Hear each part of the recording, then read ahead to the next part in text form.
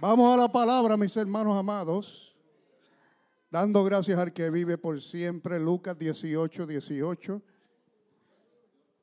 Fácil de recordar, Lucas 18:18. Que Dios es tan bueno, aleluya. Él es maravilloso.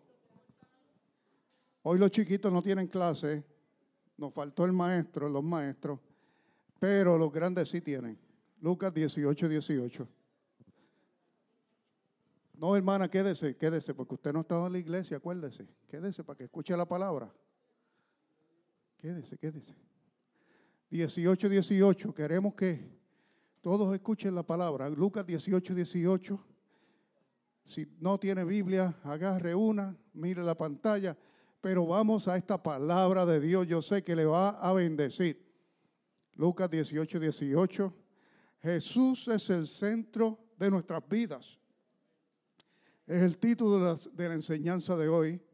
Jesús es el centro de nuestras vidas. Y parte de esta enseñanza está basada no solo en la palabra, sino en vivencias a través de nuestros 20 años en el ministerio pastoral. Damos gracias a Dios porque Él ha sido bueno, y para siempre es su misericordia. ¿Encontró la palabra? Vamos allá. Un hombre principal le preguntó a Jesús diciendo: Maestro bueno, ¿qué haré para heredar la vida eterna? Y Jesús le dijo: ¿por qué me llamas bueno? Ninguno es bueno sino solo Dios. Los mandamientos tú sabes: no adulterarás, no matarás, no hurtarás, no dirás falso testimonio, honra a tu madre, a tu padre. Y él le dijo: todo esto he guardado desde mi juventud. Jesús, oyendo esto, le dijo: aún te falta una cosa.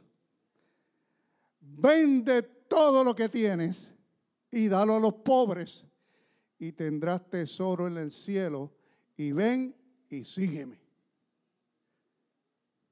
Entonces él, oyendo esto, se puso triste, porque era muy rico. Y al ver Jesús que se había entristecido mucho, dijo: cuán difícilmente entrarán en el reino de Dios los que tienen riqueza. Porque es más fácil pasar un camello por el ojo de una aguja, que entrar un rico en el reino de Dios. Y los que oyeron esto dijeron: ¿quién pues podrá ser salvo? Y él les dijo: lo que es imposible para los hombres es posible para Dios. Entonces Pedro dijo algo muy importante: he aquí, nosotros hemos dejado nuestras posesiones y te hemos seguido. Y él les dijo: escucha, iglesia, de cierto os digo, que no hay nadie que haya dejado casa, o madre, o hermano, o mujer, o hijos, por el reino de Dios, que no haya de recibir mucho más en este tiempo y en el siglo venidero la vida eterna. Hermano Luis, venga por acá, bendiga esta palabra. Gracias, pastor. Aleluya.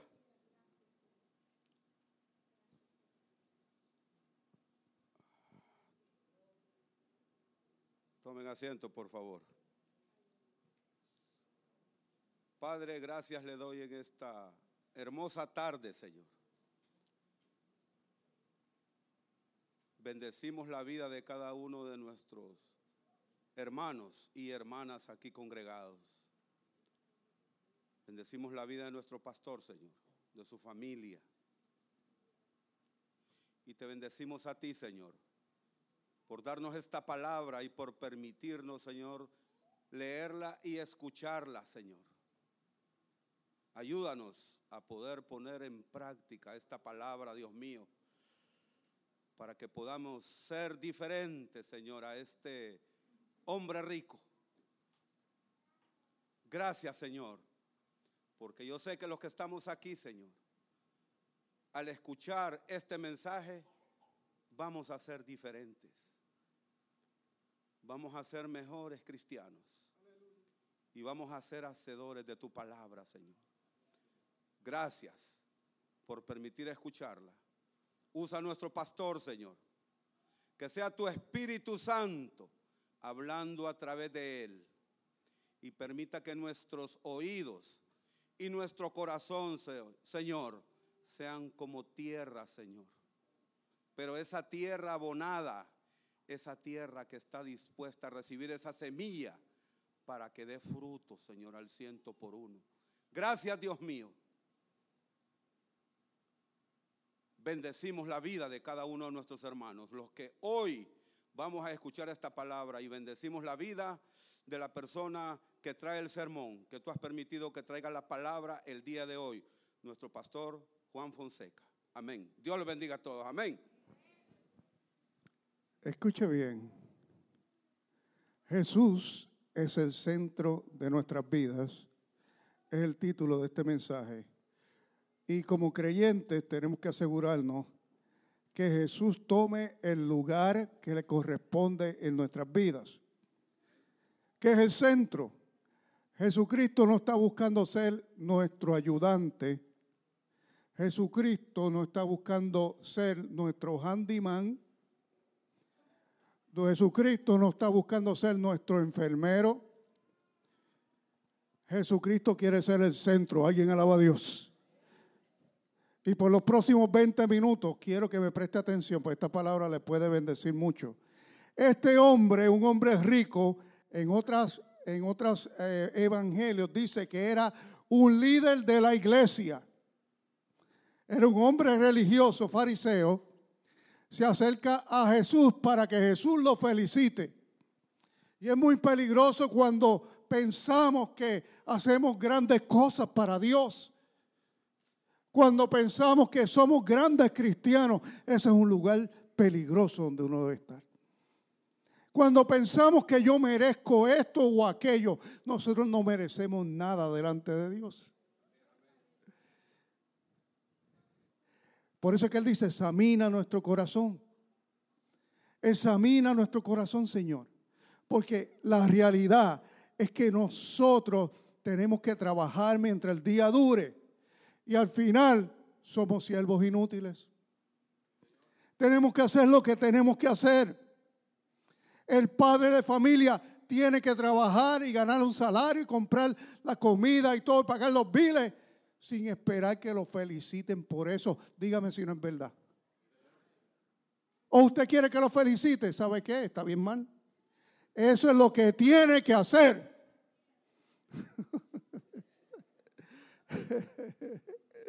Alabado sea Dios. Este hombre pensó, yo soy tal y tal cosa y soy rico y tengo el cielo asegurado. Y voy a tirarle esta preguntita a Jesús para que Él me confirme, para que mi ego esté saludable. Pero Jesús viene y le dice que los mandamientos sabes. Y no le mencionó los 10 mandamientos, le mencionó 5.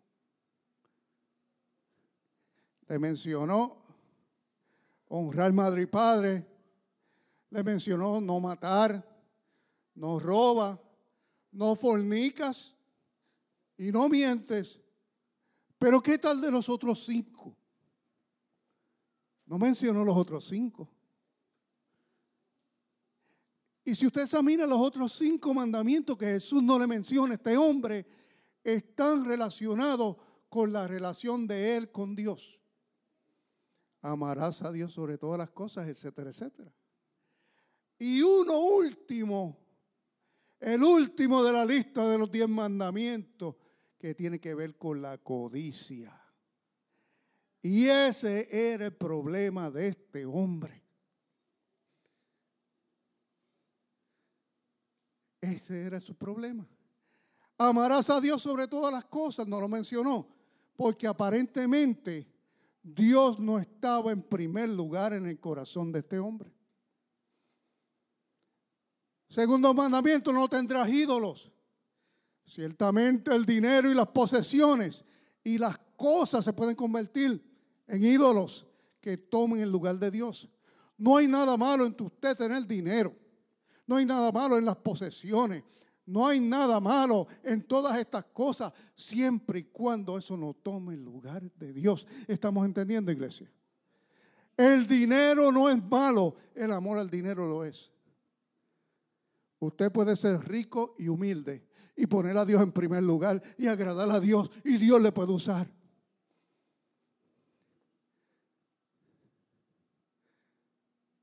Pero muchos son codiciosos. Desean más y más. Y muchos que vienen a esta tierra, a la vez que llegan de la pobreza, empiezan a codiciar y se olvidan del Dios a que le lloraban cuando estaban por allá cruzando por México. Ay, Dios mío, cuando llegues allá, llévame por favor, y esto y lo otro. Y a la vez que le dan 500 pesos acá, dice, ¿cómo?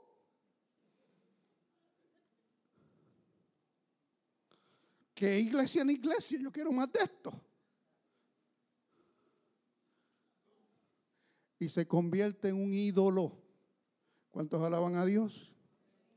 Un ídolo, hermano, yo sé lo que le estoy hablando. Un ídolo es aquello que toma el lugar primero en el corazón del hombre. Ese lugar es para Dios.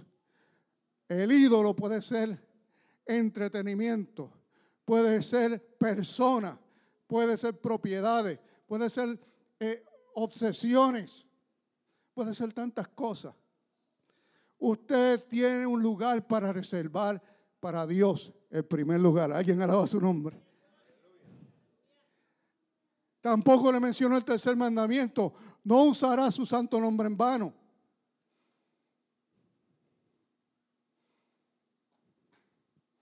Tenemos que aprender a amar. Tenemos que aprender a imitar a Jesús. Como Él dijo, no podemos decir, es que yo soy cristiano, para tomar ventaja, para que digan qué persona especial eres. Tenemos que vivir en ser cristianos. Que la gente, sin nosotros hablar, digan, este es cristiano. ¿Alguien alaba a Dios? Que la gente, sin nosotros siquiera decir algo, con solo ver nuestros actos, sepan, este es un hombre de Dios, esta es una mujer de Dios. Que nuestro testimonio hable más fuerte que nuestras palabras. Decimos amén. Dios desea el centro de nuestras vidas en todo tiempo, no solo cuando lo necesitamos. No solo cuando lo necesitamos. Dios quiere ser tu Señor, no solamente el domingo. Todos los días alabamos su nombre. Todos los días.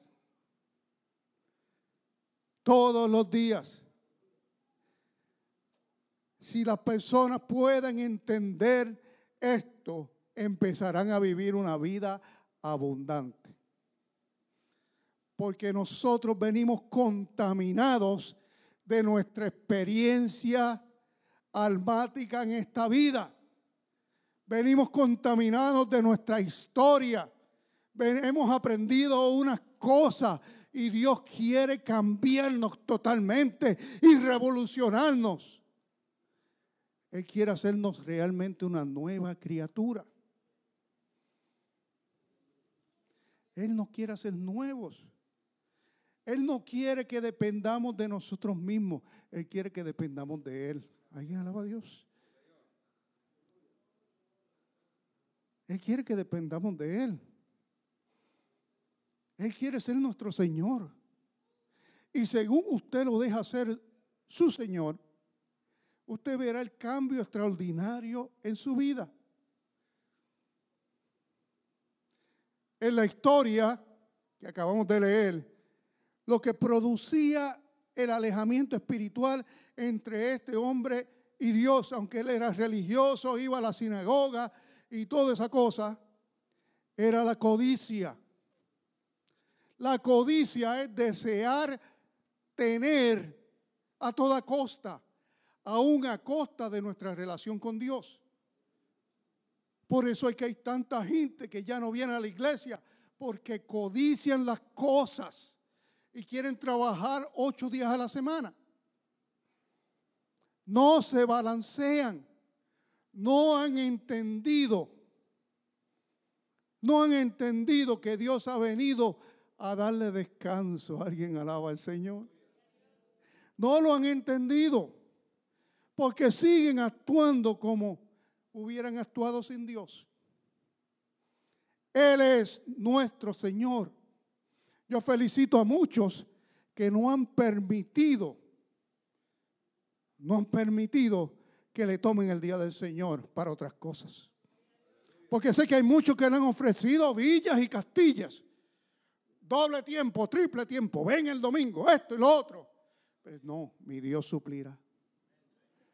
Mi Dios no falla, aleluya. ¿Cuántos alaban su nombre? Yo los felicito. Porque acuérdense que el pecado está a la puerta. El diablito siempre está buscando a quien devorar.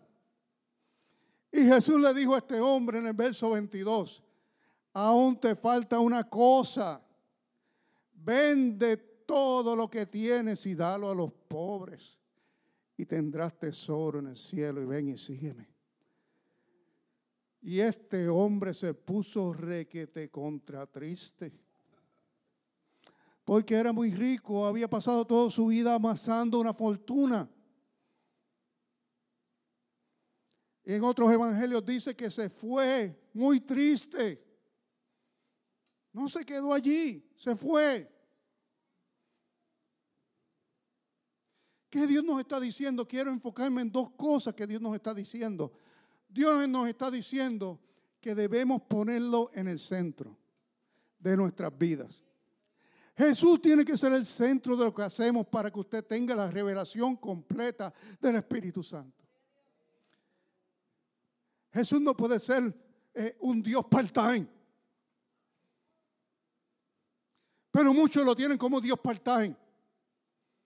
Jesús trabaja 7 días a la semana. Alguien alaba al Señor.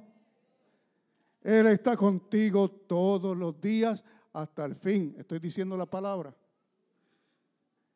Debe estar, usted trabaja 6 días, llévatelo para el trabajo. Alguien alaba a Dios. Mi esposa y yo nos montamos en el vehículo. Señor, ven con nosotros. Esa es la oración. Ven con nosotros. Nos encomendamos a ti. Sé tú con nosotros dando tu favor. Líbranos de accidentes. Líbranos de desperfectos mecánicos. Líbranos de las trampas del enemigo, Señor. Ven con nosotros, papá. Usted tiene que llevar a Dios, porque Dios, la Biblia lo dice en el Evangelio de Apocalipsis, en Apocalipsis, dice que Él está a la puerta, y se lo dice a los cristianos, Él está a la puerta, Él está ahí contigo, pero tú tienes que invitarlo, a Jesús hay que invitarlo. Cada culto, cuando yo llego aquí, lo invito, y muchos que llegan aquí temprano, lo invitan. Hay que invitarlo. Dios le gusta que lo inviten. No, es que él ya sabe. Entienda que Dios no funciona así. Ponlo en el centro, llévatelo a trabajar. Cada día contigo. Piensa en Él. Lee la palabra. Juan 14:6 dice que Él es el camino. Jesús es el camino. Usted tiene que caminar por Él cada día. Es la verdad, porque esto es la pura verdad para usted sobrevivir en este mundo en victoria. Y dice, y es muy grande esta palabra, Él es la vida. ¿Cómo usted puede vivir la vida sin la vida? Él es el que da la vida. Te levantaste por la mañana. tienes vida porque Él te dio vida. Porque Él es la vida. El diablo no puede darte vida. Él es la vida. Dale gracias. ¿Cuántos alaban a Dios? Señor, gracias. Porque gracias a ti estoy de pie, puedo ir a trabajar. Otros no se pueden levantar de la cama. Gracias, Dios mío. Gracias, Dios mío. Sea agradecido. Cuando usted camina con Dios, uno es agradecido. Uno es agradecido. Y especialmente si usted va adquiriendo sabiduría a través de los años, que usted nota que algunas cosas que antes podía hacer, ahora no las puede hacer. Y entonces uno aprecia más. Uno aprecia más la salud. ¿Verdad que sí? Uno necesita ser agradecido. Ahí usted está poniendo a Jesús en el centro. Jesús es la vida. No tenemos la totalidad de la vida si no permitimos que Jesús esté en el centro. Y muchos creyentes no tienen a Jesús todavía en el centro. Y ese es el propósito de esta palabra, que usted se asegure que Jesús esté en el centro. Usted no puede dejar a Jesús fuera de ciertas áreas de su vida. No lo puede dejar fuera. Porque Él tiene lo mejor, la mejor vida para ti. Mejor de lo que tú te imaginas. Deja que Jesús tome el control. Diga que está al lado. Deja que Jesús tome el control. Porque cuando Jesús toma el control, las cosas cambian. Él pelea por nosotros en cada momento. Y podemos experimentar la vida abundante que Él habló en la palabra. ¿Y sabe qué? Usted va a empezar a ver milagros. Empieza a ver milagros, hermano. Esta es la vida que Dios quiere para nosotros. Entonces usted será más agradecido porque usted va a ver a Dios en todo. En todo. Es una cosa increíble. Le digo yo, le voy a hablar de mi testimonio. Mis primeros años en el pastorado, yo no había entendido estas cosas todavía. Y si yo necesitaba algo, yo lo hacía en mi fuerza. Porque eso es lo que hice siempre. Hacía primero y oraba después. Le pedí a Dios que bendijera mi esfuerzo. Pero eso no es tener a Dios en el centro. Porque eso no envuelve ninguna fe. ¿Cuántos alaban su nombre? Eso no envuelve fe. Eso no envuelve fe. Pero empecé a aprender. Cuando obedecía a Dios, yo tenía un negocio. Y le daba empleo a algunos hermanos de la iglesia. En aquel tiempo. Y el negocio estaba produciendo dinero. Pero yo pasaba bastante tiempo en el negocio. Y buscando contratos y cobrando y haciendo tantas cosas.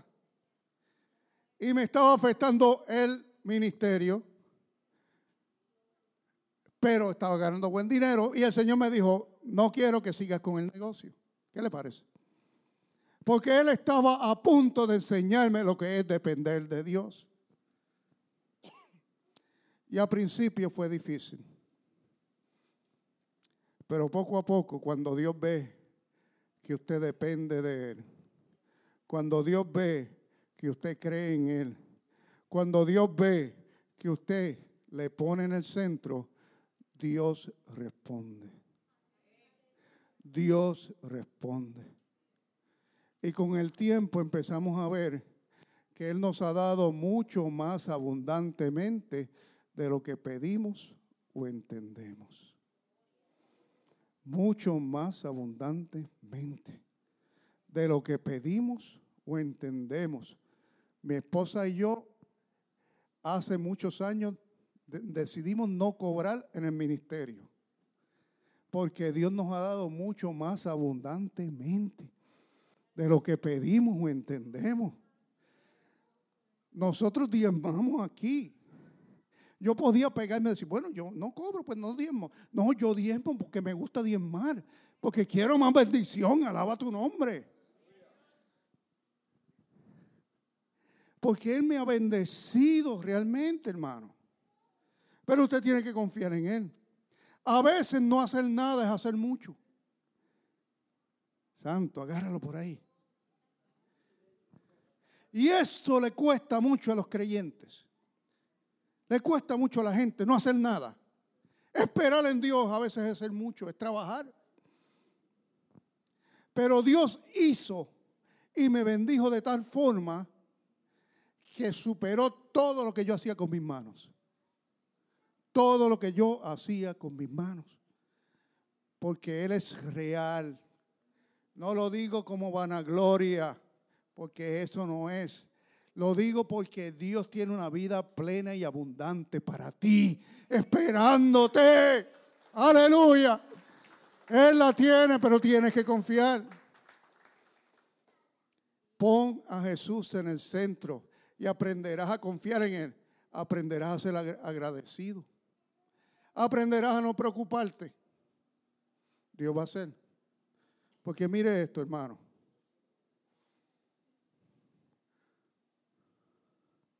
Nosotros andamos muy preocupados para ser hijos de un rey.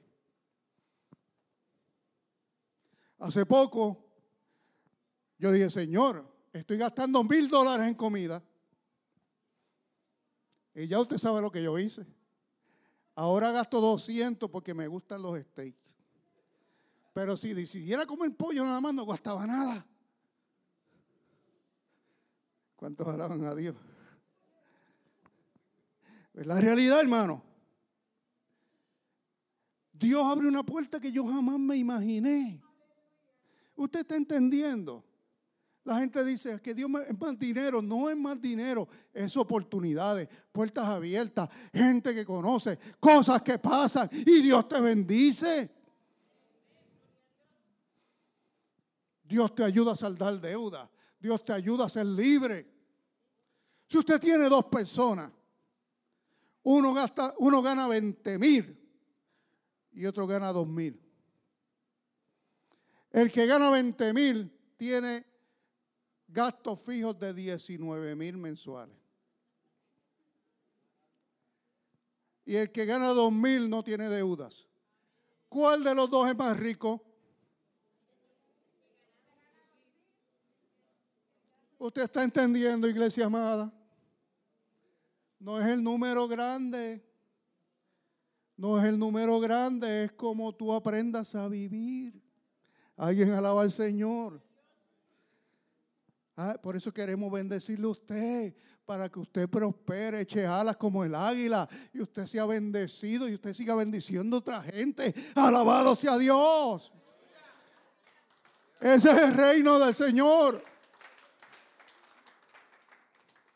Entonces sí, pero tenemos que cambiar nuestra actitud. Y este es el segundo punto que quiero hablarle hoy. No nos engañemos pensando que los pecados menos famosos son menos importantes. Pecado es pecado. ¿Estamos de acuerdo? Porque cuando decimos pecado rápido, no es matar, fornicar, pero hay pecados chiquitos que son terribles. Algunos piensan que son más santos que otros. Eso es pecado. Deje eso. Tema a Dios. ¿Sabe lo que podemos hacer? Ore por los débiles. Ore por los débiles. Alguien alaba su nombre. Ore por los débiles. No los acuse. No los juzgue, para que Dios los restaure. Para que Dios los restaure.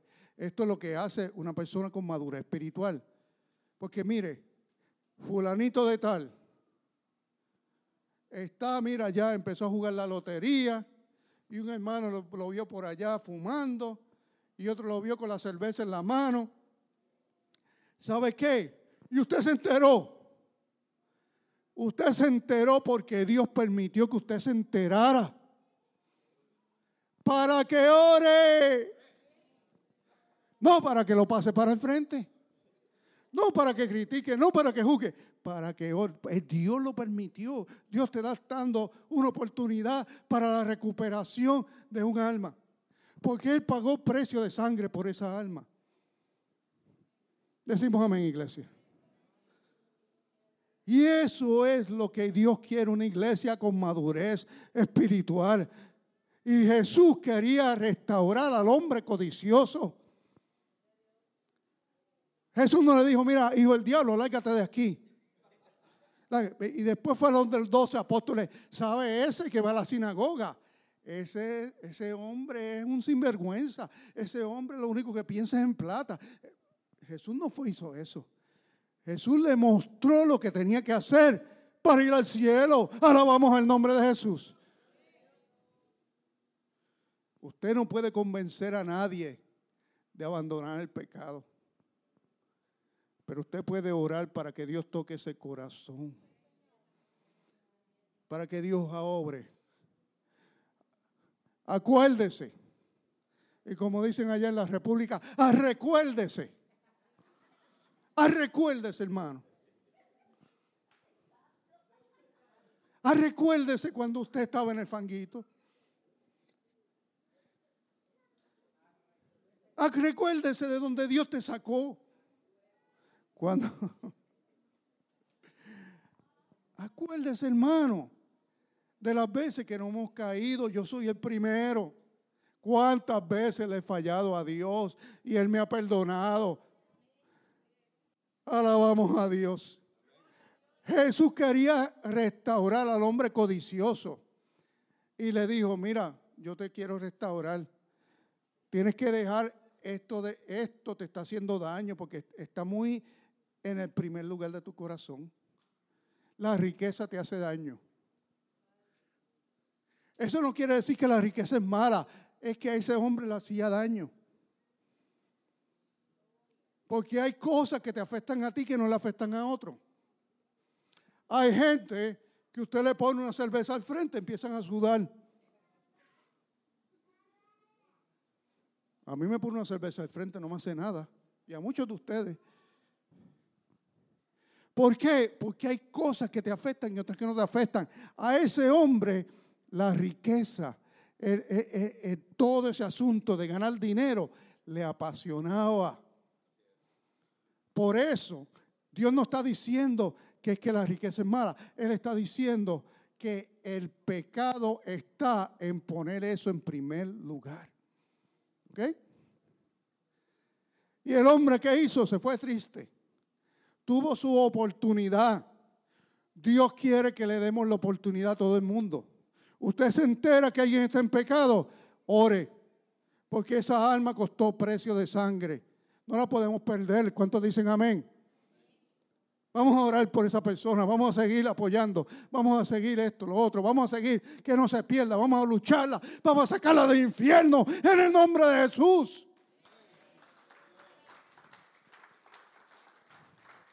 No podemos venir y darle la patada para que acabe allá. Lárgate de aquí, inmundo. No.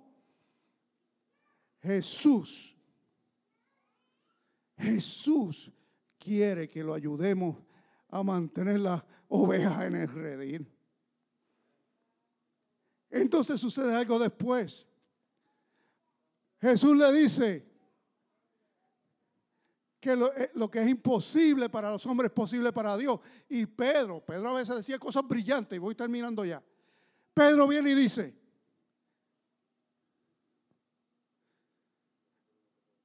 en el verso, déjenme buscarlo por aquí. Nosotros le hemos dejado todo, dice Jesús. Le dice a Jesús. Y Jesús dice, de cierto, verso 29. De cierto os digo que no hay nadie que haya dejado casa o padre o hermano, mujer, hijos, por el reino de Dios, que no haya de recibir más en esta vida, en este tiempo y en el siglo venidero la vida eterna. Déjeme segmentar este versículo, hermano. De cierto que no hay nadie que haya dejado. Cuando leemos esto, la gente dice, dejar es abandonar por el resto de la vida. Pero Dios no está hablando de dejar a tu padre y no verlo jamás para servir en el ministerio. Dios no está hablando de corre y vende tu casa. Tampoco está diciendo eso. Dios no está diciendo estas cosas tan radicales, aunque en algunos casos han llegado a suceder. Porque si venimos a ver, Pedro continuó con sus propiedades. Pedro continuó con su negocio de pesca y sus embarcaciones. La Biblia lo dice.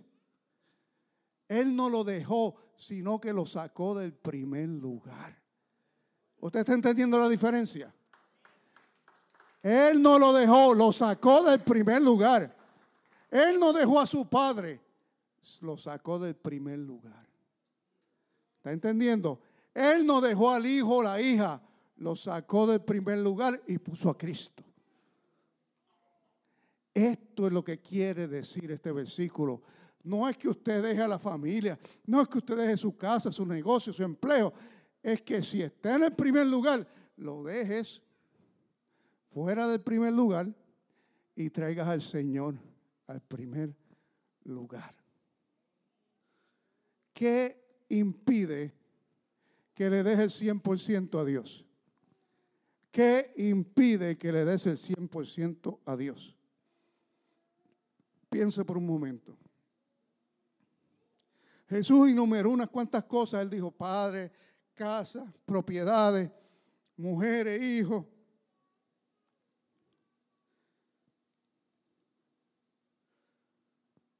Dios no quiere que tú los abandones.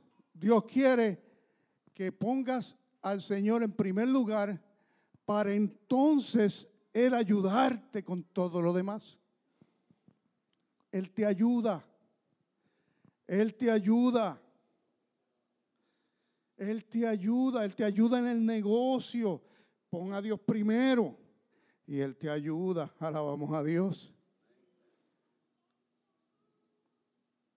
Él dijo, vas a recibir más en este tiempo si me pones primero y luego la vida eterna. Y entonces pones a Dios primero y va a venir, no solamente te va a ayudar, sino que va a venir la unción. Va a venir el amor, la misericordia. Va a venir la empatía. Y voy a hacer un mensaje sobre la empatía porque es muy necesario. Va a venir el gozo. Y va a venir la gratitud multiplicada. Y sabe que va a haber milagros constantes. Le voy a decir cómo yo veo milagros toda la semana. Surge una situación. Y yo no sé qué rayos hacer.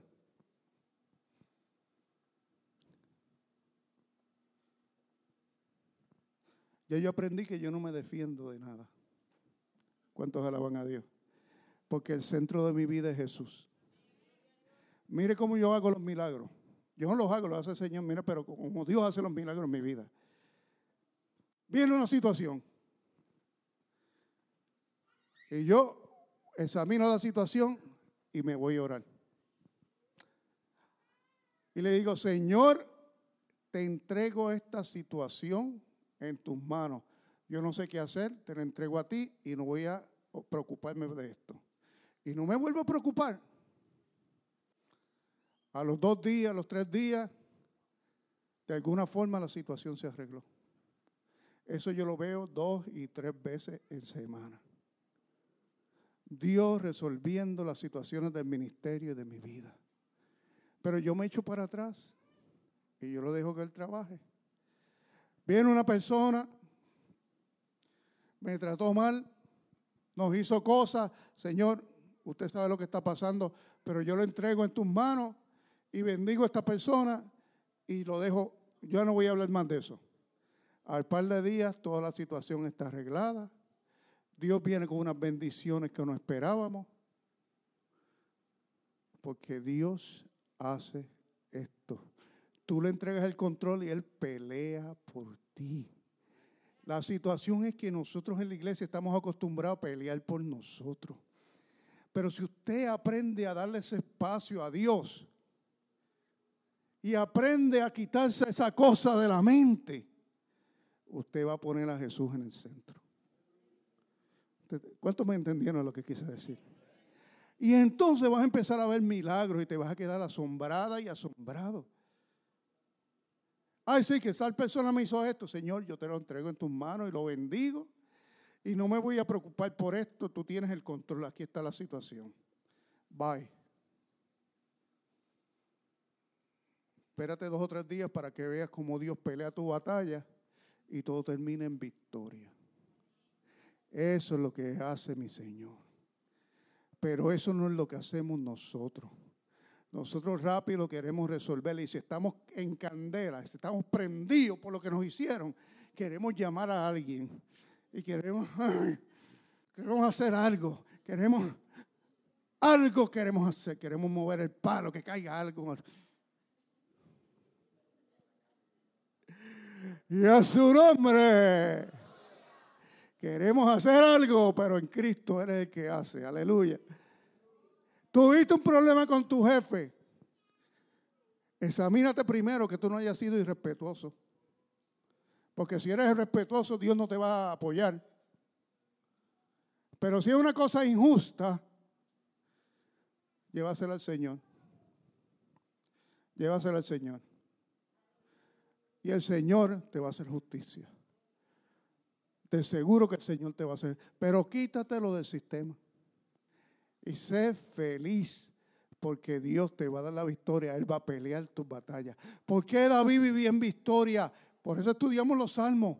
David venía y derramaba todo delante del Señor. Señor, me está pasando esto y lo otro. Y lo dejaba en sus manos. ¿Y qué hacía Dios? Obraba Dios. ¿No he visto un hombre más victorioso que David? Porque él llevaba oración todas las cosas. Y nosotros tenemos el recurso más importante, la oración, y muchas veces no lo usamos. Preferimos el telefonito, estar llamando, tratar de resolver por nosotros. De momento tenemos necesidad económica, en vez de decir, Señor, tú sabes que necesito esto.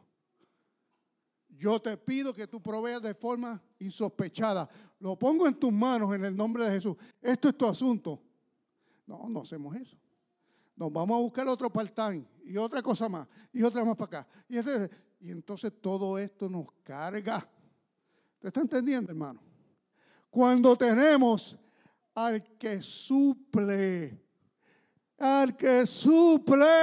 aleluya, nuestro Señor de los cielos. Él es el que está esperando con su oído para que usted le diga lo que necesita. Para que lleves esas necesidades.